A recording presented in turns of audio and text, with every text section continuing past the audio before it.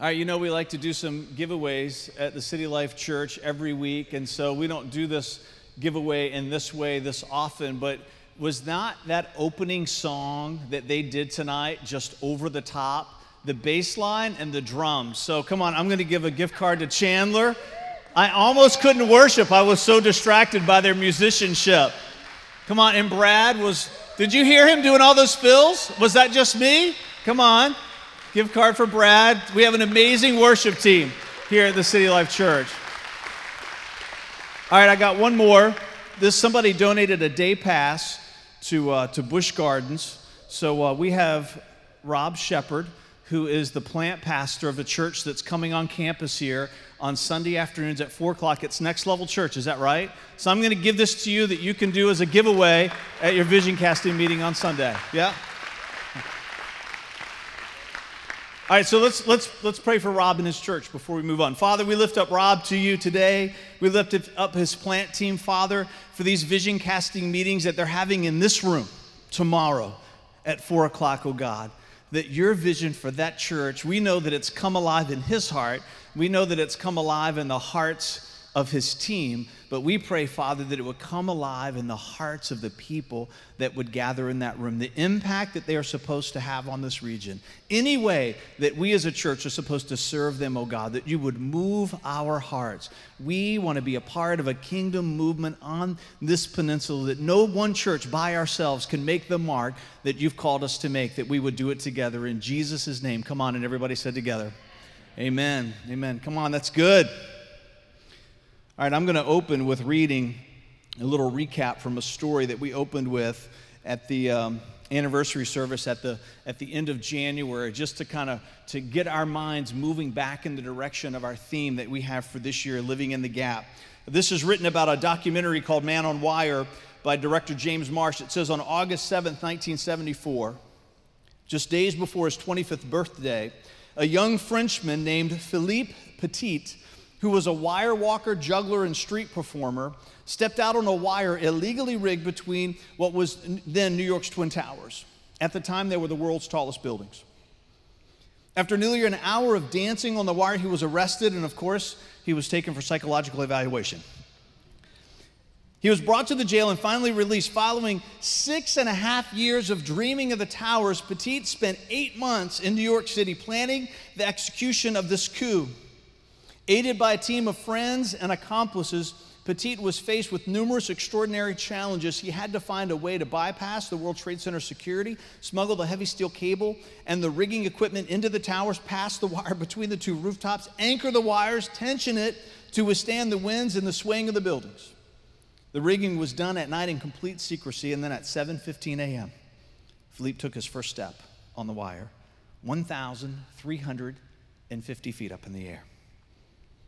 James Marsh's documentary brings Petit's extraordinary adventure to life through the testimony of Philippe himself and some of the co-conspirators who helped create the unique and magnificent spectacle that became known as the artistic crime of the century. We opened with that at our anniversary service because we feel that it is a story that embodies the call of God on each of our lives. That we are going to dream a God-sized dream for ourselves, for collectively, for us as a church, that God wants us to do something with our lives that is so far beyond our humanity that it requires, dare we say, demands the intervention of His divinity. It's the verse that we find in Psalm 124, verses 1 and 2. It says, "Let Israel," in the text, but we've inserted City Life. I hope you read the Bible that way. That you put when you see somebody else's name, God speaking words of life to them, take out their name and insert your own name and read it to yourself. It's a great way to step into Scripture. So what if the Lord had not been on our side? Let all of City Life say, let it repeat, what if the Lord had not been on our side? Come on, when we dreamed that we could reach an entire generation through our student ministries. What if the Lord had not been on our side when we dreamed that we could change a community called Catherine Circle in Williamsburg? What if the Lord had not been on our side when we dreamed that we could change a community called Oyster Point Apartments right here in Newport News, where the new outreach team is focusing their initial efforts? What if the Lord had not been on our side when we dreamed that one day when we breathed our last, this peninsula is a different place because of the life we lived, because of the dream we dreamt? We're going to dream a God-sized dream together as a church. Come on. Psalm 124 existence, out on the wire, living in the gap. When Vanessa and I first got married, we've been married 15 years in May, she drove this itsy-bitsy teeny-weeny, right? Date yourself. What's the end of the sentence? Right? Yeah. No, it wasn't that. She drove an itsy-bitsy teeny-weeny little red Ford Escort.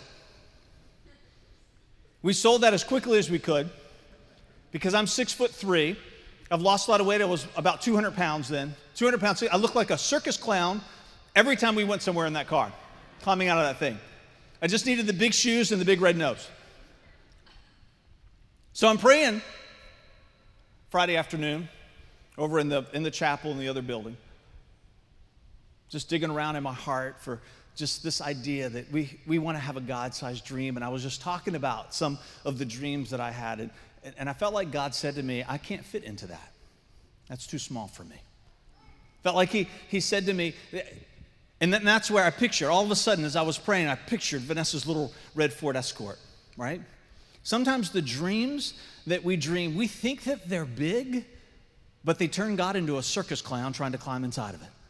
God says to us, come on, I want you to dream something so big that it's so far beyond yourself that it necessitates, dare we say again, demands divine intervention. We want to dream a dream that big as a church collectively, and we want to be a church that helps your heart get to a place where you would dare to dream that kind of dream for yourself, that you would dare to dream that kind of dream for your family, that you would dare to dream that kind of dream for your children, that we could have an impact with our lives of historic proportions. Come on, we like participation here at the City Life Church. So if you were 1,350 feet in the air, so if you look down and that was your foot on the cable, and way down were the sidewalks of Manhattan, what's a word that comes to mind that would describe something that you're feeling? Nauseous, sick. Some of you have already thrown up on the wire, right? Not so good for the people down below. Amanda. Terrified. Kevin. Stupid. There you go. Come on. Yeah. The wire. Yeah. Somebody else. Dustin. Excitement. Splat. Yeah. Not the vision you're hoping for. Somebody else. What would you feel? What would be a feel? Ben. Death. Somebody else. April. Big mistake. Clem. Landing hurts. Speaking of landing, today's your birthday, I understand.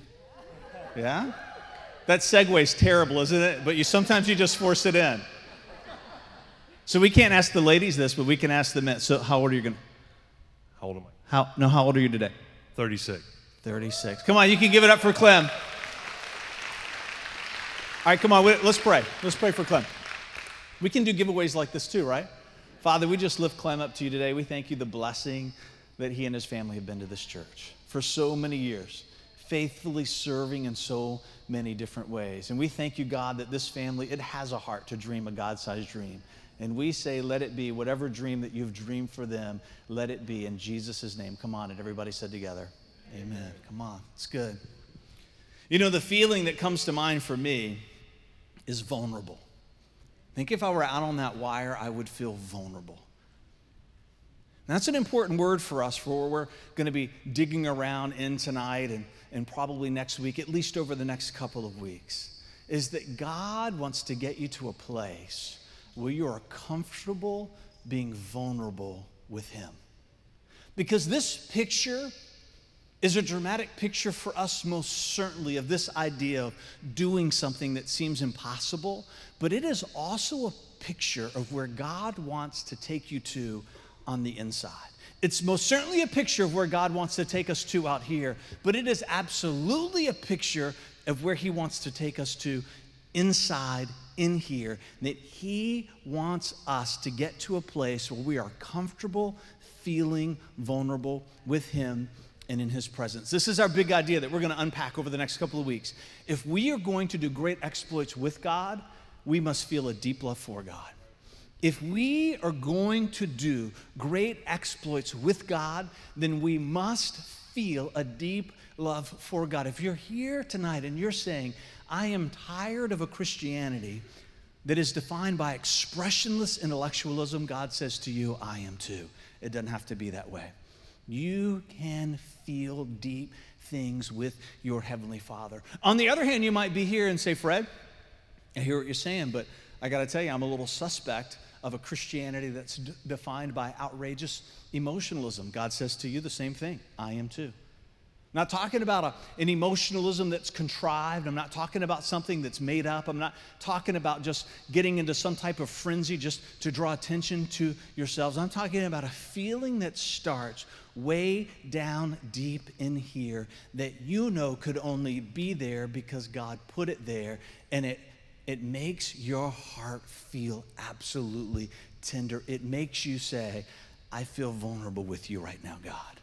I feel vulnerable with you. God wants to take you to that place, because out of that place, learning how to feel deep things with him, you will begin to see that he launches you out into doing great exploits with him. Daniel 11:32b, but the people who know their God shall be strong and carry out great exploits. Where did we hear that verse just recently?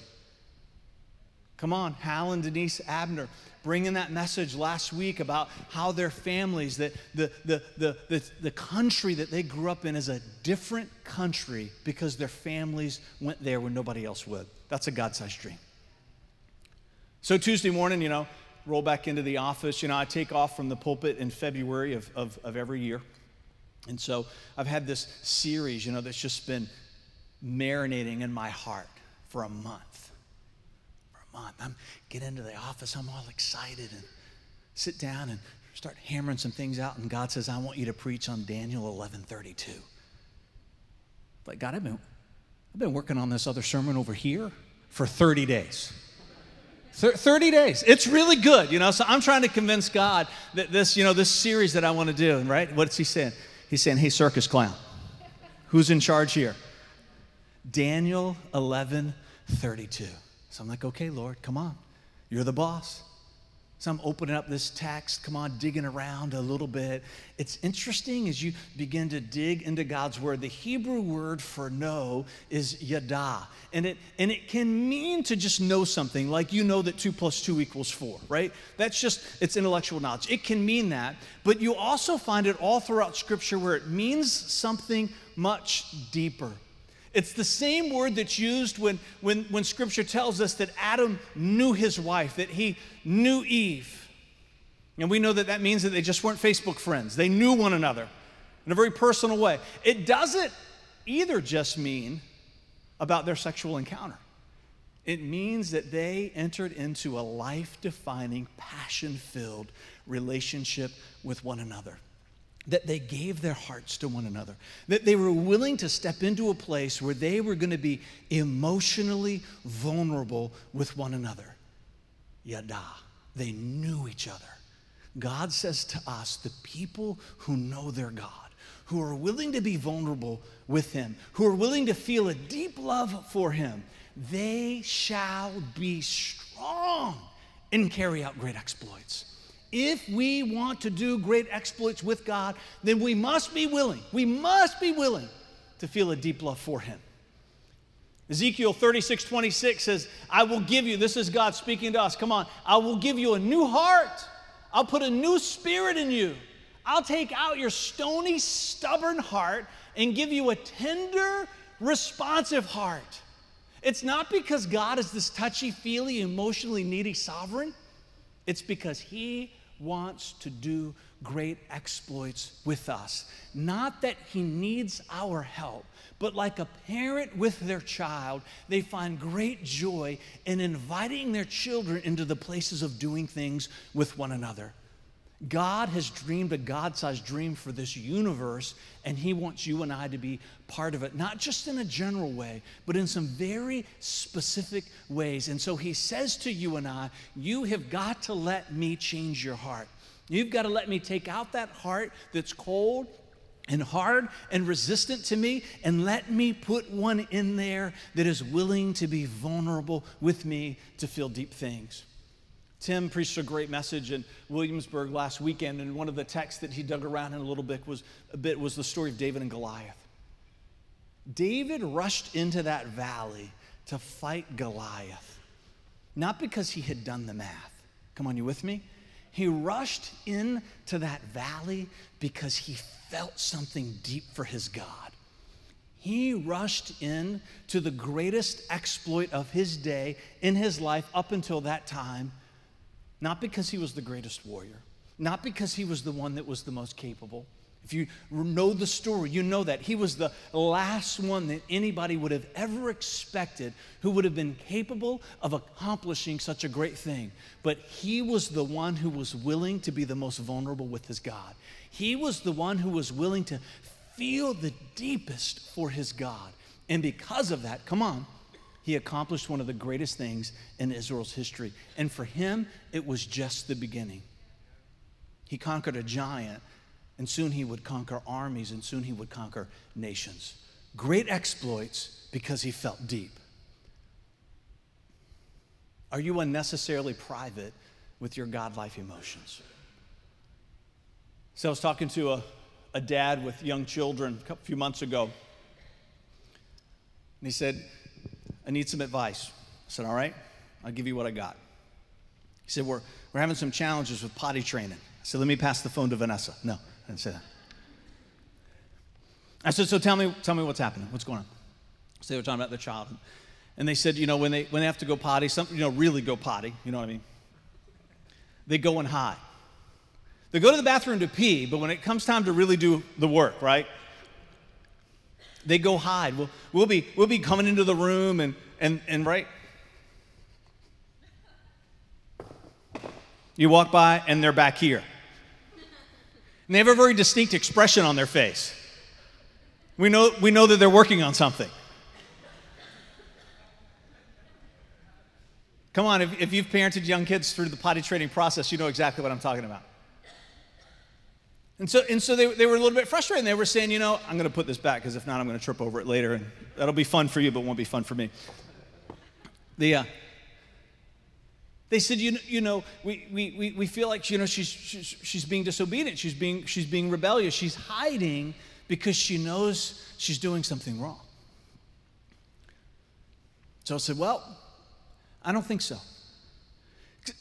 Because we've potty trained 3, right, ourselves. What you're discovering is that you're doing something right. You're not doing something wrong. You should be excited. Don't be frustrated, be excited because you're making progress. Because your child has discovered that what's happening necessitates privacy. You have passed on something to your child that's very important social skill-wise, right? Because when they're little, they don't care. It could be in the middle of their baby dedication, right? And the expression comes, and we all know what that means. It's not because they're being intensely Pentecostal in the time of prayer. But you want your children to begin to understand there are certain things in life that necessitate privacy. Come on, it changes your outlook. So all of a sudden, right, they're proud parents. We're making progress, and they're going to get to a point where that's not enough privacy. They're going to get to the point where, and they did. The problem with us in our spiritual lives, is that there's certain areas, especially our emotions, sometimes because people have taught us the wrong things. Can you imagine if I had said to them, you're absolutely right. You got to draw the line into the sand. She needs to know who's boss, right?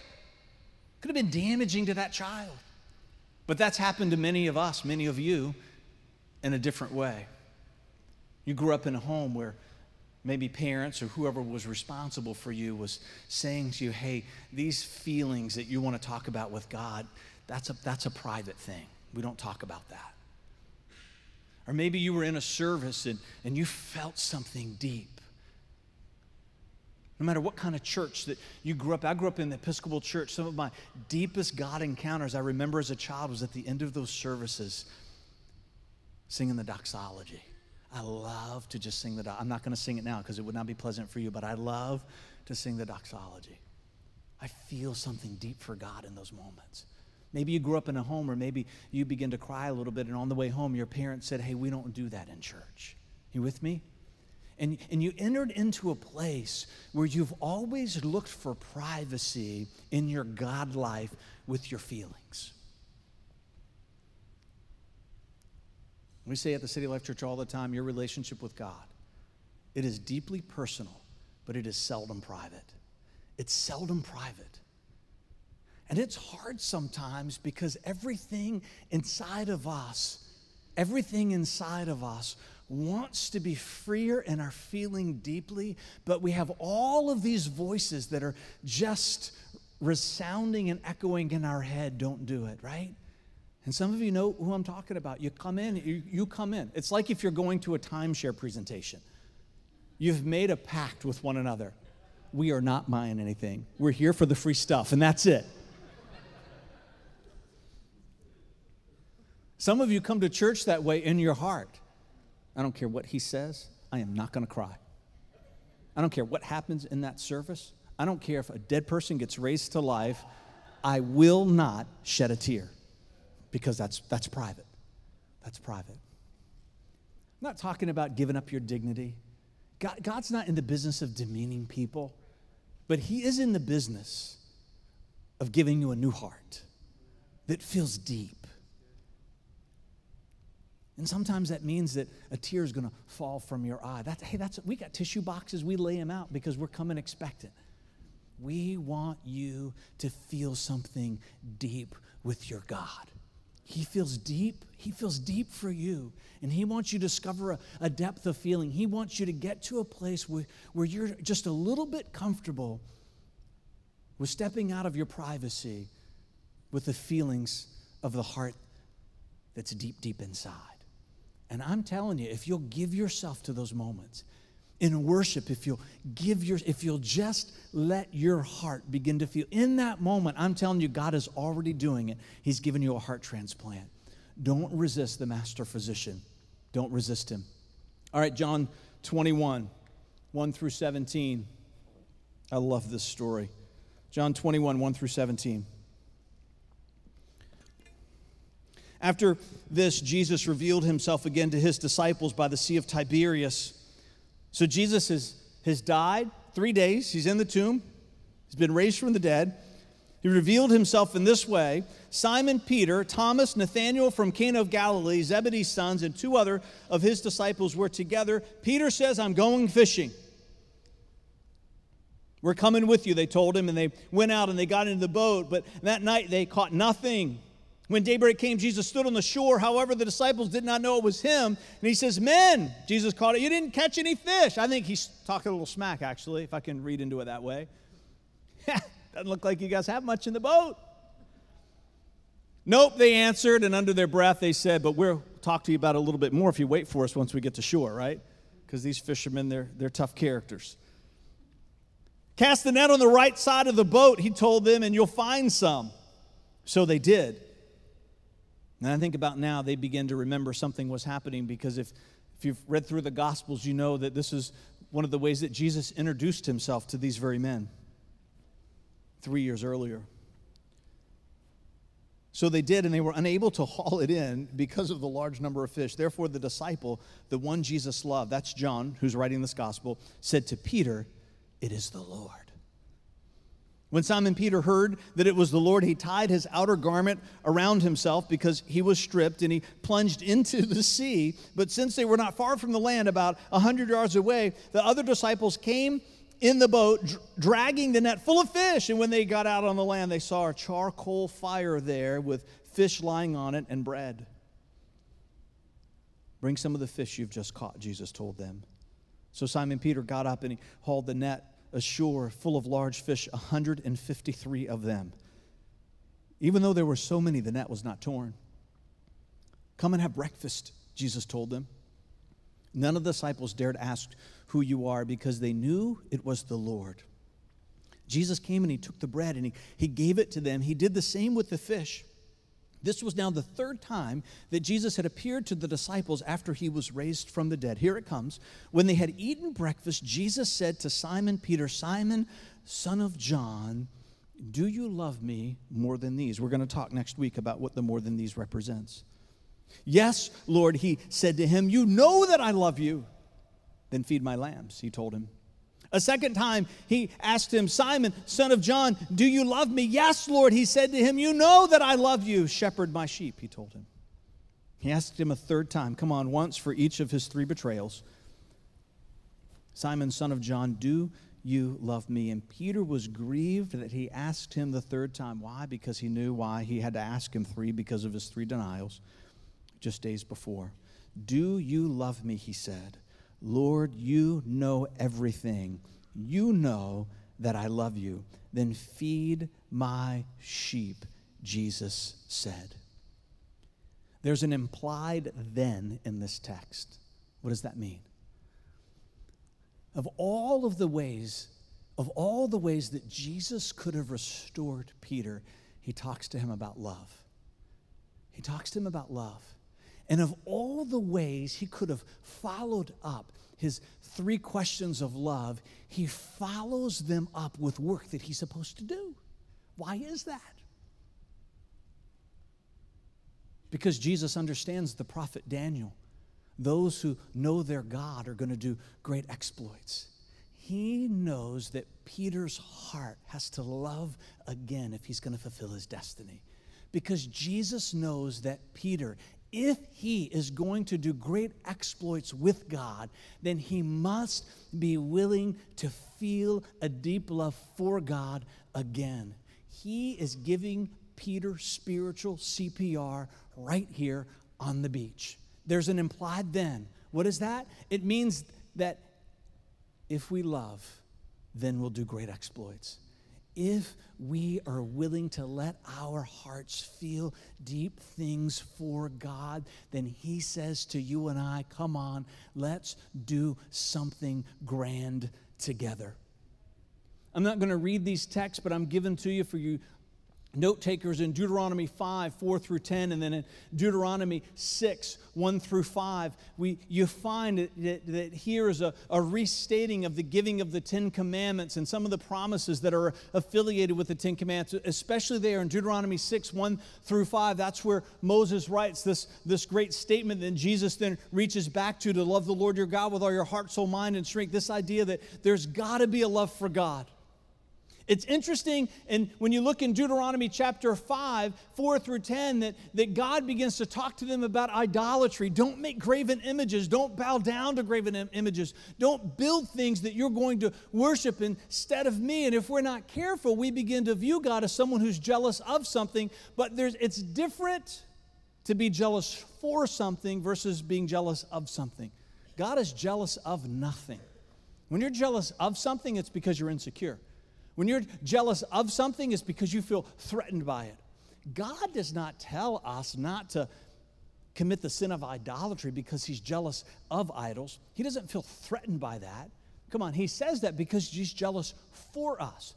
I'm jealous for my wife. I'm jealous for my children. I'm jealous for this church. I'm jealous for your families because there's a love in my heart that goes deep for you. There's a love in my heart that goes deep for my family. There's a love in my heart that goes deep for my wife beyond any other love in this world, beyond my love for Christ. God is jealous for you. He's jealous for you. He says to us, don't let things enter into your life that displace your affections for me, not because he feels threatened by those things, but because he is trying to protect our hearts. Why is he trying to protect our hearts? Because he has great exploits for us to accomplish. And he knows that if we're going to do great exploits with him, then we must have a deep love for him. All of the instruction, all of God's vengeance at time that's poured out upon people who violate those things. It's serious business, not because he's a God that's insecure and feels threatened, because he wants us to understand what's at stake. There are parts of our destinies that will not be fulfilled unless they are born out of a deep passion, out of a deep feeling. All right, so we're going to talk about being alert, and then I'm going to pick up next week with 2 others. We're going to talk about being open and being patient. But let's talk about being alert. If we're going to let our hearts begin to feel deeply for God, we need to understand something. 1 Peter 5:8, be alert and of sober mind. Your enemy, the devil, prowls around like a roaring lion looking for someone to devour. We believe that the devil's real. We believe that there's evil at work in the world. It's not just bad people doing bad things. There's bad influences behind bad people. We're not looking for Satan behind every corner, but we know that he is alive and active in the world. He's a real presence. Just as he was a real presence in times of Scripture, come on, he's a real presence in the world today. And he will be until the end of time. And he knows everything that we're talking about tonight. He gets it. Come on. He was once in the heavenlies before he rebelled against God and was expelled with the other fallen angels. He understands the principles of the kingdom of heaven, which is one of the reasons why he's such an incredible adversary.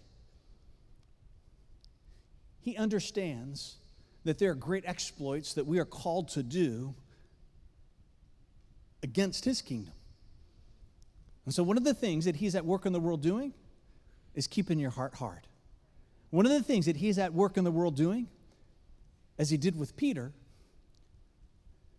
he wants you to be emotionally damaged.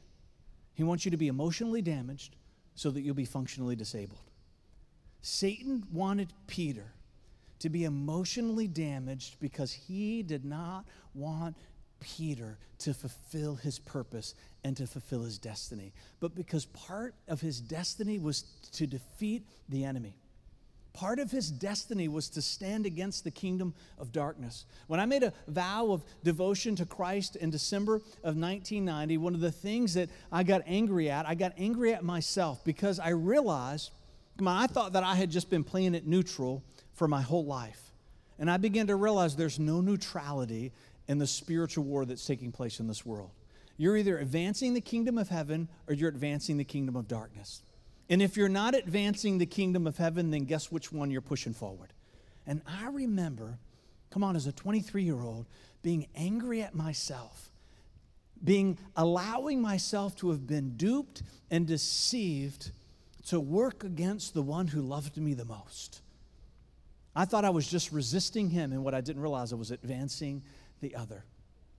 The devil will do whatever he can to give us a hard heart because he does not want us to feel deep for God, because he does not want us to accomplish the exploits that we've called to. Luke 22:31. Come on, we're not making this stuff up because it sounds good. Simon, Simon, look out. Satan has asked to sift you like wheat. If you were here, Nate, a couple of weeks ago, preached that great message on the threshing floor and that we all want to be threshed. If you weren't here, you should podcast that. And then you read verses like this and you realize what Satan was asking for, this idea of how the harvest was thrown up into the air. It was a violent process. It was a dirty, dusty process. God threshes us because he's trying to get rid of the chaff. Satan likes to thresh us. He likes to sift us because he doesn't believe that there's anything good inside of us. He wants to bring us to a place where we will begin to believe a lie that we're nothing but chaff. So he wants to sift Peter because he's saying, I don't think that evil never sees good in anybody else. And God says, all right, I'm going to let you sift Peter, right? I'm going to let you sift him because God knows that there's a grain that's going to be left. There's a substance that's going to be there. There's going to be a getting rid of that we all need to be gotten rid of out of our lives. The devil is coming against Peter because he does not want Peter to stand up and be the pillar of the church that he's called and destined to become. Matthew 26:70-75. Come on, but he denied it in front of everyone. I don't know what you're talking about. And when he had gone out to the gateway, another woman saw him and told those who were there, come on, this is Satan sifting Peter. This man was with Jesus, the Nazarene. And again, he denied it with an oath. I don't know the man. Come on, and if you keep reading through the text on to verse 75, you see that he denies him a third time. It says that he even cursed God in that moment. Think of all the ways that Satan could have brought a temptation into Peter's life. Are you with me? All the ways he could have tempted Peter. Some hottie could have rolled up next to him at the fire. It's a little chilly tonight, don't you think? You look a little lonely, Peter. But that's not what happened, was it?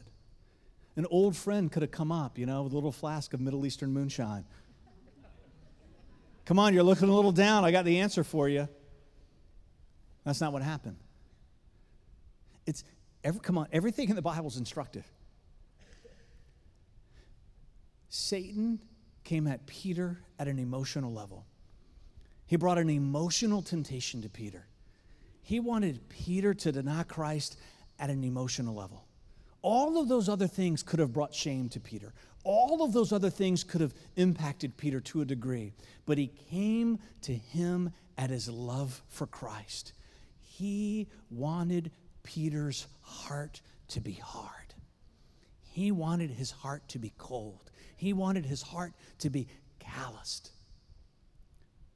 Because Lucifer understands that if we're going to do great exploits with God, then we need to feel a deep love for God.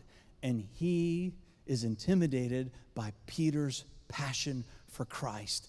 And he steps in and he wants to shut it down. Now, why is that? Come on, it's all here. Matthew 16. Listen to this, 13 through 19. Matthew 16, 13 through 19.